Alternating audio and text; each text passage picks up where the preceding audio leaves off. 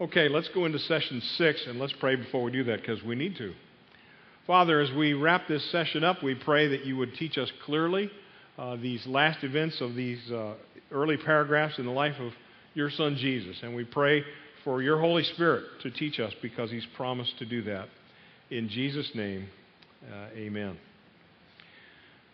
Well, Jesus is newly baptized, and he's newly empowered because he's defeated Satan. And all this takes place in the land of Israel. Say Israel. The land of Israel is formed by the boundaries of 4 bodies of water. Some of you have done this with me. We're going to do this again tonight. Up north we have the Sea of Galilee. Say that. Flowing out of it is the Jordan River. Say that. And it empties into the Dead Sea. Say that. And all that is the Mediterranean. Say that. And this is the land of what? Israel. From north to south, it's about 130 miles, from the northern end of the Sea of Galilee to the southern end of the Dead Sea. Now, for our purposes, we're going to put the land of Israel on this floor of the church, okay? I'm going to do a circle up here for the Sea of Galilee. Say that. Sea of. Flowing out of it is the Jordan River, emptying into the Dead Sea. Don't take that personally, okay? And all of you guys are living in the land of Israel, and from the middle aisle over to that wall is the what? Mediterranean, okay? So you all are living in the land of Israel 2,000 years ago. 2,000 years ago, Jesus is born in what city? Bethlehem. So you're going to be Bethlehem. Raise your hand. Stand up. I don't need 2 Bethlehems. I just need 1. Okay, you're going to be Bethlehem, and we're going to say Bethlehem birth. With me, go. Bethlehem birth. Jesus stays in Bethlehem until Herod is trying to kill him, okay? Jesus is about 2, and where do they go? Egypt. Egypt, see the exit sign over the door? E for exit, E for Egypt. We're going to say Egypt. That's called the flight into Egypt. With me? Egypt, flight. We're going to say Bethlehem, birth, Egypt, flight. And now we saw Jesus came back up here to Nazareth, where Don is. Raise your hand, Don. And we don't know much about Jesus in Nazareth, but we do know he probably was a carpenter. Here he is sawing off an old log, okay? So we have Bethlehem, birth, Egypt, flight, Nazareth, carpenter. He stays in Nazareth until he's about 30, and then he comes down here along the what? Jordan River. What happens in the Jordan River? He's baptized by John. Now here's the big question. Is he baptized by John? Is he baptized by John? Is he baptized by John? Is he baptized by... You can do it however you want. But for tonight, we're going to say Jordan River, baptized by John. Go. Jordan River, baptized by John. And then the last event we looked at, he went out into the wilderness. There where Eric is, it's always wilderness, right? And what happened in the wilderness? He was tempted by Satan. So put your little horns up here, and although Satan doesn't have those horns. Now look around. Make sure you see everybody. Some of you look very appropriate right there. Okay? In the wilderness, Jesus is what? Tempted by Satan. We start and go. Bethlehem, birth, Egypt, flight, Nazareth, carpenter, Jordan River, baptized by John, wilderness, tempted by Satan. Good, have a seat, Angel. We're going to do 3 firsts in this next session. 3 firsts. Jesus is going to go out here to Perea. Say Perea. Perea is out here on the other side of the Jordan River. Bethany beyond the Jordan was out in Perea. And he's going to call his first followers. Some of them are going to become members of the 12 disciples, but now they're just followers. Perea, he calls his first followers. He's going to take them to a wedding. And the wedding's going to be here at my stand called Cana. Remember what happened in Cana? He did the first miracle. What was the miracle? He turned the water into wine. And then he's going to go all the way down to Jerusalem. Okay, would you be Jerusalem for me? Just raise your hand. What's your real name? Michelle. Thanks, Michelle. You're going to be Jerusalem. And in Jerusalem, Jesus is going to do the first cleansing of the Jewish temple. So we have 3 firsts. In Perea, we have the first followers. In Cana, he does his first miracle. And in Jerusalem, he does the first cleansing of the temple. I want you to find a partner, go from Bethlehem birth to Jerusalem first cleansing. Stand up, each of you do that together, and then have a seat. We'll finish up our session. Go. If you are listening on the audio cassette, audio version of the series, it would be good for you right now to go through this with me. Find a map in the Harmony or in the back of your Bible, and we're going to say Bethlehem birth. Point to that. Egypt flight. Nazareth carpenter. Jordan River, baptized by John. Wilderness, tempted by Satan. And 3 firsts. Perea, first followers. Cana, first miracle. Jerusalem, first cleansing. Very good. Okay with me. Stand up, everybody. This is the Sea of what? Galilee, flowing out of it. Empties into the what? Dead Sea. We start there's the where? Mediterranean. And Jesus was born in the land of Israel. What city? Bethlehem. We said Bethlehem, hold a baby, birth. And down to Egypt, that's called the flight into Egypt. Then he comes home to where? Nazareth. He was a carpenter till he was about 30. Then he comes into the Jordan River where he is what? Baptized by John, out into the wilderness where he's tempted by Satan. 3 firsts. Perea, first followers. Cana, first miracle. Jerusalem, first cleansing. Good, have a seat. We'll get started. We'll do that every week for a couple of minutes. And by the end of our sessions, you will know the whole life of Christ. You'll be sick of doing it. So don't worry about memorizing it tonight. Paragraph 26. This is the testimony of John before the leaders. The first time they dealt with John, they were in stage 1 of their investigation. Come and look at this spiritual movement and come back and give a report to the Sanhedrin. Say Sanhedrin. Now the Sanhedrin sends them back to John. Again, this will happen to Jesus, with specific questions. Here's what they want to know.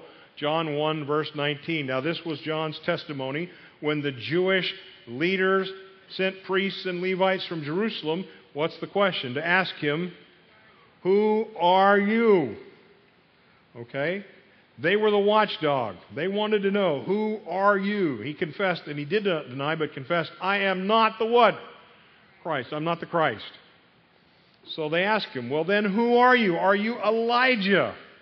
He said, I am not. Elijah was predicted in Malachi 4, the last chapter of the Scriptures of the Old Testament, that before the Messiah came, God would send Elijah in the spirit and power of Elijah to pronounce the way for the coming of Christ. And he said, I'm not Elijah. I'm not bodily Elijah risen from the dead. Then they said, what? Are you the prophet? Underline that and put a capital T by the word the. Are you the prophet? The prophet's very important. Okay? The prophet's very important. There's the Malachi 4 passage in the book of Isaiah.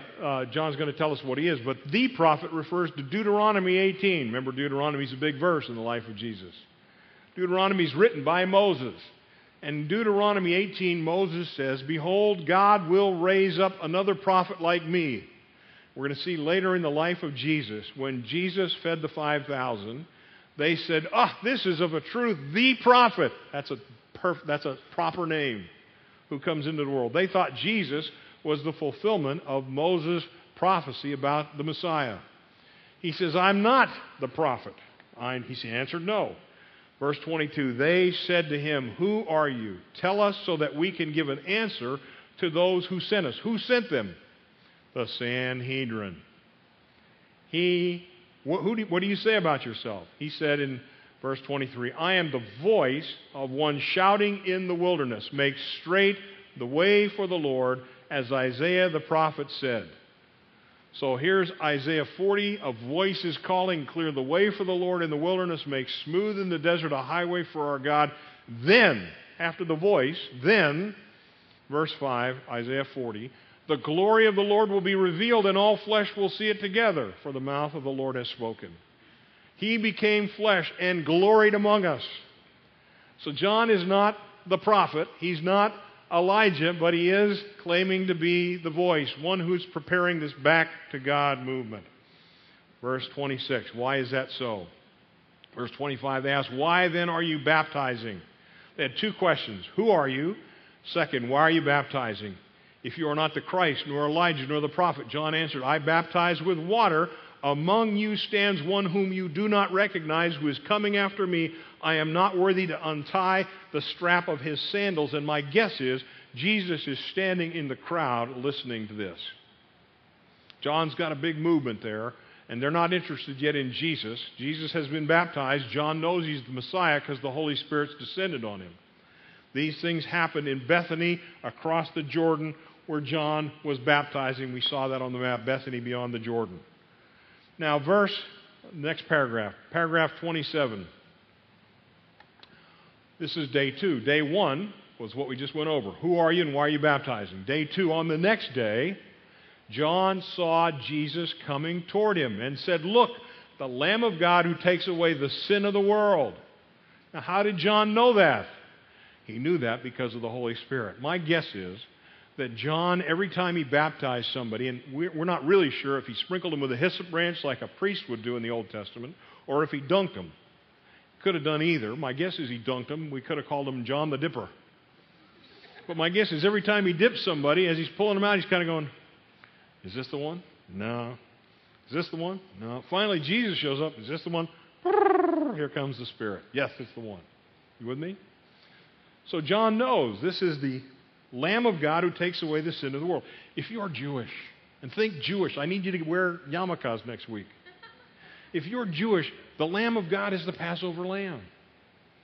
The Passover lamb was given by every Jewish family. They would take the lamb, they'd kill the lamb, they'd put the blood on the doorpost, and then by faith they had to enter into the benefits of the shed blood of the lamb. 1 Corinthians 6, Christ our Passover is sacrificed for us.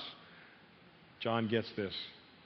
This is the one, he says, about whom I said, after me comes a man who is greater than I because he existed before me. John is older than Jesus, but he knows Jesus existed before him. Isn't that cool? I did not recognize him. They grew up miles apart. They probably didn't get to the same family reunions. But I came baptizing with water so he could be revealed to Israel.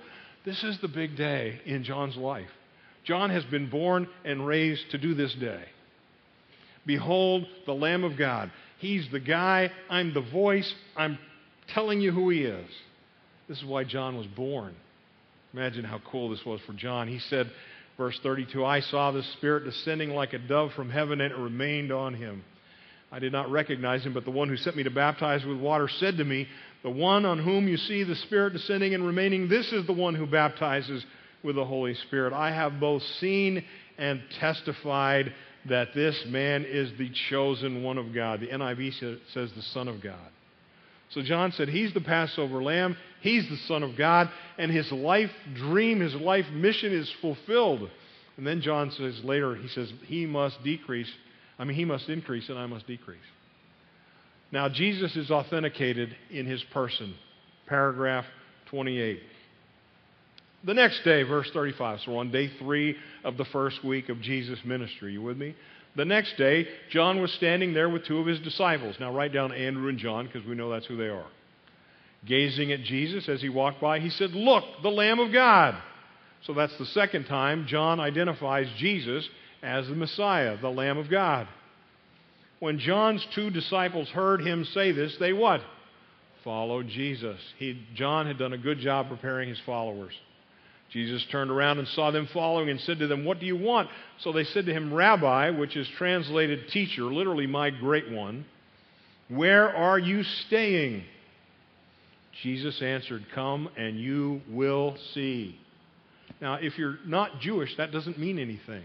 Where are you staying? What do you think? He's at the Holiday Inn? They're in the desert. Where are you staying is what you would ask of a rabbi when you wanted to become his full-time follower. You wanted to become one of his disciples, one who would travel with him and learn everything he learned. There was a great expression in Israel called, it said, may you be covered with the dust of your rabbi. And so they're saying, hey, Jesus, where are you staying? We want to know everything about you. We want to be part of your program. And when he says, come and you shall see, that's the rabbi's way of saying, you're on board. The admissions committee has reviewed your application and you've been accepted. Pretty neat. Come and you see. And they came and saw where he was staying, and they stayed with him that day. That was 4 o'clock in the afternoon. I love this. Who's writing this? John. And John records the time of day when he first comes to follow Jesus. John never leaves Jesus. Now, John happens to be a cousin of Jesus. But on this day, he realizes he's not only my cousin, he's the Messiah, and I'm not leaving. Now we find Andrew, verse 40. Andrew, the brother of Simon Peter, was one of the 2 disciples who heard what John said and followed Jesus. He first found his own brother Simon and told him, we have found the Messiah, which is translated Christ. I don't know what Andrew knew, but he knew a lot for a little time, didn't he? Andrew brought Simon to Jesus. Now listen, any of you have an older brother? Is it really cool to be known as somebody's little brother? That's poor Andrew. His whole life he's known as Andrew, Simon Peter's brother. Simon Peter was the older guy. He was the leader of the 12. He's the guy that gets all the publicity. But you know the thing I love about Andrew? He's always bringing somebody to Jesus. And it starts with his own brother. Simon, we've got him. And he brings him to Jesus. Verse 42, Jesus looked at Peter and said, "You are Simon, son of John. You will be called Cephas," which is translated Peter. The word Cephas, Peter, it literally is the word rocky, the word Petros. And I just hear the sounds in the back. "You are no longer Simon. I'm going to call you Rocky." I love this. And Simon Peter was rocky through his whole ministry, through the whole time of his time with Christ. Now there's more disciples. On the next day, we're on day 4 of the first week. John, in his gospel, gives a lot of emphasis to the first and the last week of Jesus. Day 4, on the next day, Jesus wanted to set out for Galilee. He found Philip and said to him, "Follow me." Now, Philip was from Bethsaida of the town of Andrew and Peter. And we get back to our map, and the map shows you the Sea of Galilee, and Capernaum's there. Bethsaida is just around the corner. Okay? Peter lived in Capernaum. Philip lived in Bethsaida, less than a mile away, just down the road. And Philip follows Jesus. Philip found Nathanael. Now we got 5. Andrew, John, Philip, Simon, Philip, and now Nathanael. And he said to Nathanael, "We have found the one Moses wrote about in the law and the prophets also wrote about, Jesus of Nazareth, the son of Joseph." Underline that. Joseph, the father of Jesus, is dead, probably. I don't think this is referring to Jesus' earthly dad, who was adopted father. At the time of Jesus, the Jews had a frustrating way of referring to their messiahs. They had one group of prophecies that was all about the ruling Messiah, the conquering king, and they called him the son of David. But then they had other prophecies, like the Nazarene prophecies, Isaiah 53, Psalm 22, Zechariah 12, the rejected Messiah. And they called him the son of Joseph. What happened to Joseph in the Old Testament? He came and saved the lives of his people, but ultimately was rejected. And so in the Jewish thought at the time of Jesus, they believed that the Jews would have 2 messiahs, each of whom came once, the son of Joseph to die for the sins of the people and the son of David to rule in Israel. We know what happens is we have one Messiah who comes twice. But in his first coming, Jesus is the son of Joseph. I think that is what Philip is referring to here. Jesus of Nazareth, the son of Joseph. Verse 46, Nathanael replied and said, "Can any good thing come out of Haines City?" And what does Philip say? "Come and you shall see." It's, again, come and be a part of his discipleship program. Jesus saw Nathanael coming toward him and exclaimed, "Look, an Israelite in whom there is no deceit." Now listen, I have a grandson, Jacob, and he is a delight. That's the most famous name in captivity. The name Jacob is not a great name. It means deceiver, trickster. Anybody here named Jake? I love the name. It's a great name. But it was not a complimentary term in the Old Testament. And so what Jesus is saying, look, you're an Israelite in whom there is no Jacob. Jacob was given the name Israel after he comes to faith and strives with God. The name Israel means one who strives with God. Nathanael asked Jesus, "How do you know me?" Jesus replied, "Before Philip called you, when you were under the fig tree, I saw you." Now, a Jew at the time of Jesus who wanted the most out of his walk with God would read his Bible under a fig tree. There were fig trees all over. They were by the sides of the road. You could pick the figs as you traveled. It gave off great shade. But if you wanted God's blessing, you would read your Bible under a fig tree. And so Jesus had seen Nathanael doing this, and Nathanael answered, "Rabbi, you are the Son of God. You are the King of Israel." Now, that's a lot. I don't know what else these guys had listened to or heard, but they knew what they were wanting. Verse 50, Jesus said to him, "Because I told you you were under the fig tree, I saw you under the fig tree, do you believe? You will see greater things than these." He continued, "I tell you the solemn truth, you will see the heaven opened and the angels of God ascending and descending on the Son of Man." Maybe he was reading Genesis 28, the story of Jacob's ladder. And Jesus is going to teach him, hey, I'm the way of access. Just like the ladder into heaven in the Old Testament, I'm the way of access into heaven now.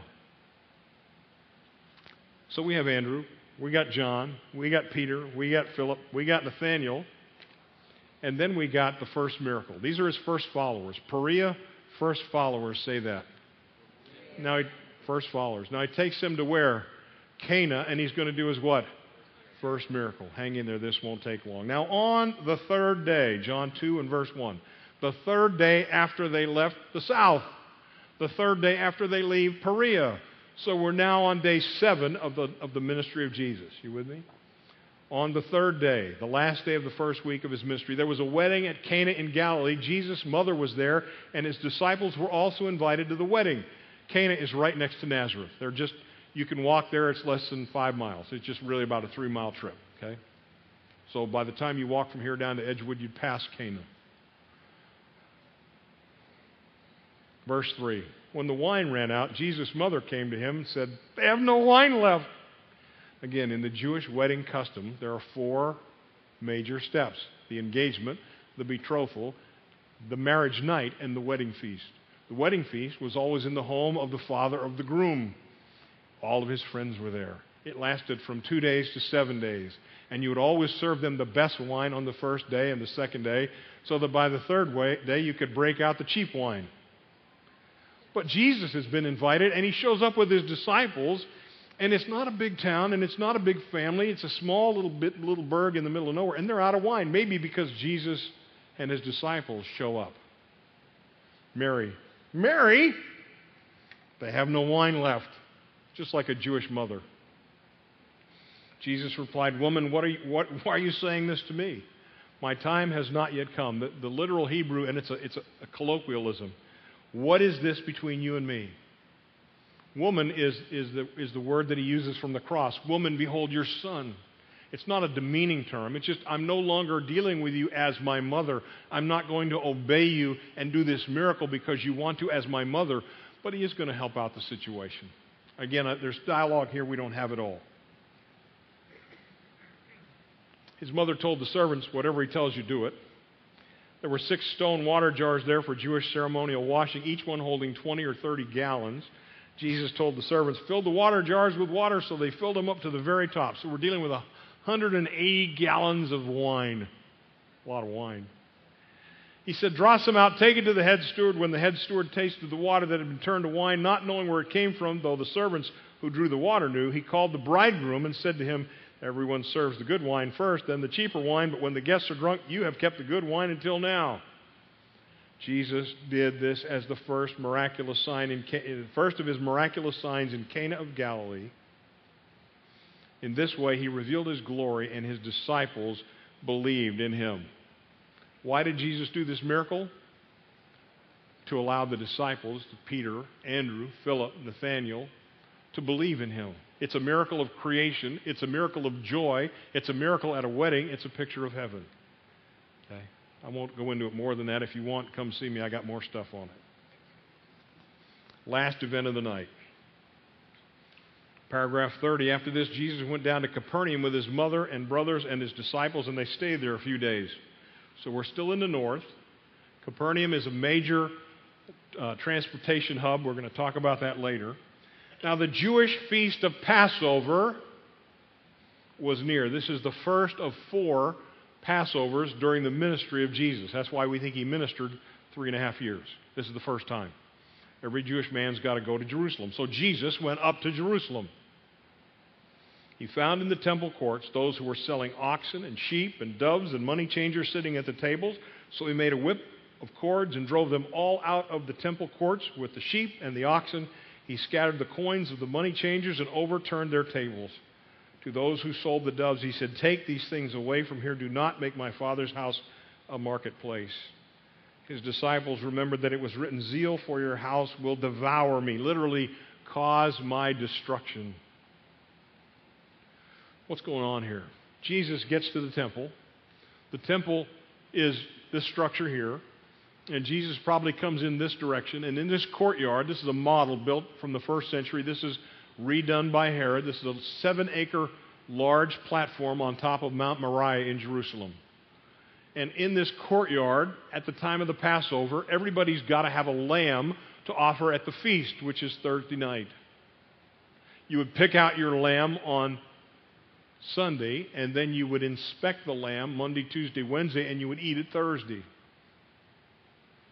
Okay? Now let's suppose you've come from Nazareth and you've raised your own lamb, because it's cheaper to do that. And you bring him down to the temple courtyard and you see a series of booths with signs, and one says, lamb inspections here. You have to give a perfect lamb.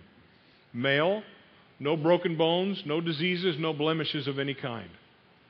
So you go to the man in the booth, and his name is Ezra. Ezra, I need you to inspect my lamb. Ezra says, well, that will be 2 shekels. And so you reach into your wallet, but you don't live in Jerusalem, so you don't have shekels. You have coinage from Nazareth. Nazareth was run by the Romans. What kind of coins do the Romans have? Denariuses. There's a problem with that.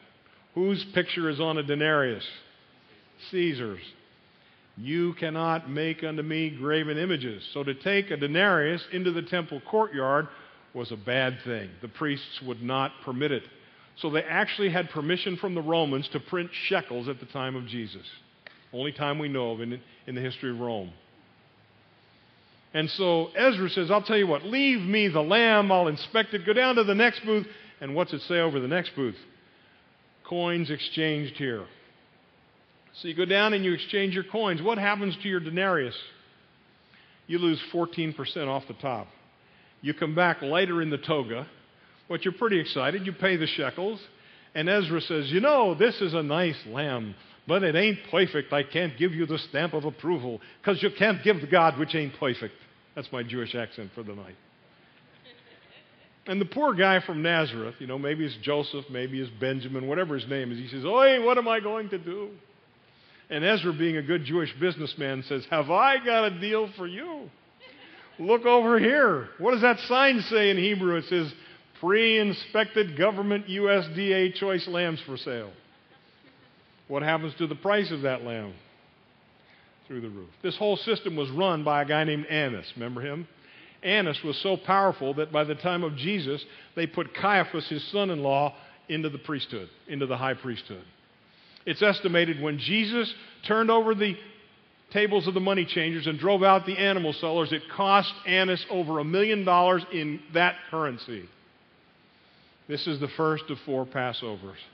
3 years later to the day, Jesus will be in Jerusalem on trial before Annas.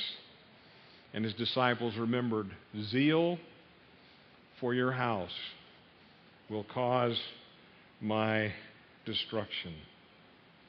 Verse 20, the Jewish leaders said to him, this temple has been under construction 46 years, and are you going to raise it up in 3 days? Jesus was speaking about the temple of his body. So after he was raised from the dead, his disciples remembered that he had said this, and they believed the scripture and the saying that Jesus had spoken. This temple system was so corrupt that in 63 AD, the Jewish common people overthrew it.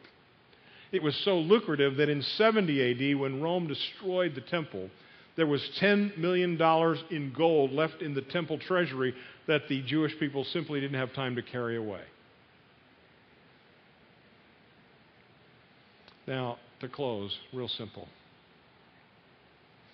There is no temple today. We don't have to go to a building that looks like that. But you know, I started the night by talking about the Holy Spirit. If you belong to Jesus, the Holy Spirit lives within you, and the Holy Spirit is Jesus working on us to cleanse us.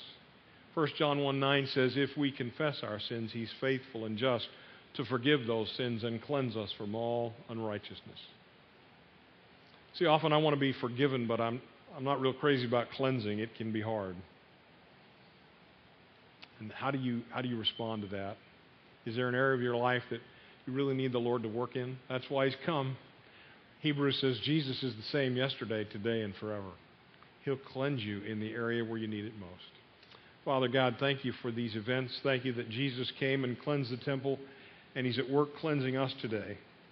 And we pray that your Holy Spirit, who lives in us, would indeed cleanse areas of our life that are not pleasing to you and need to be taken care of in every way, so that we can walk more closely with your Son. We pray in his name. Amen.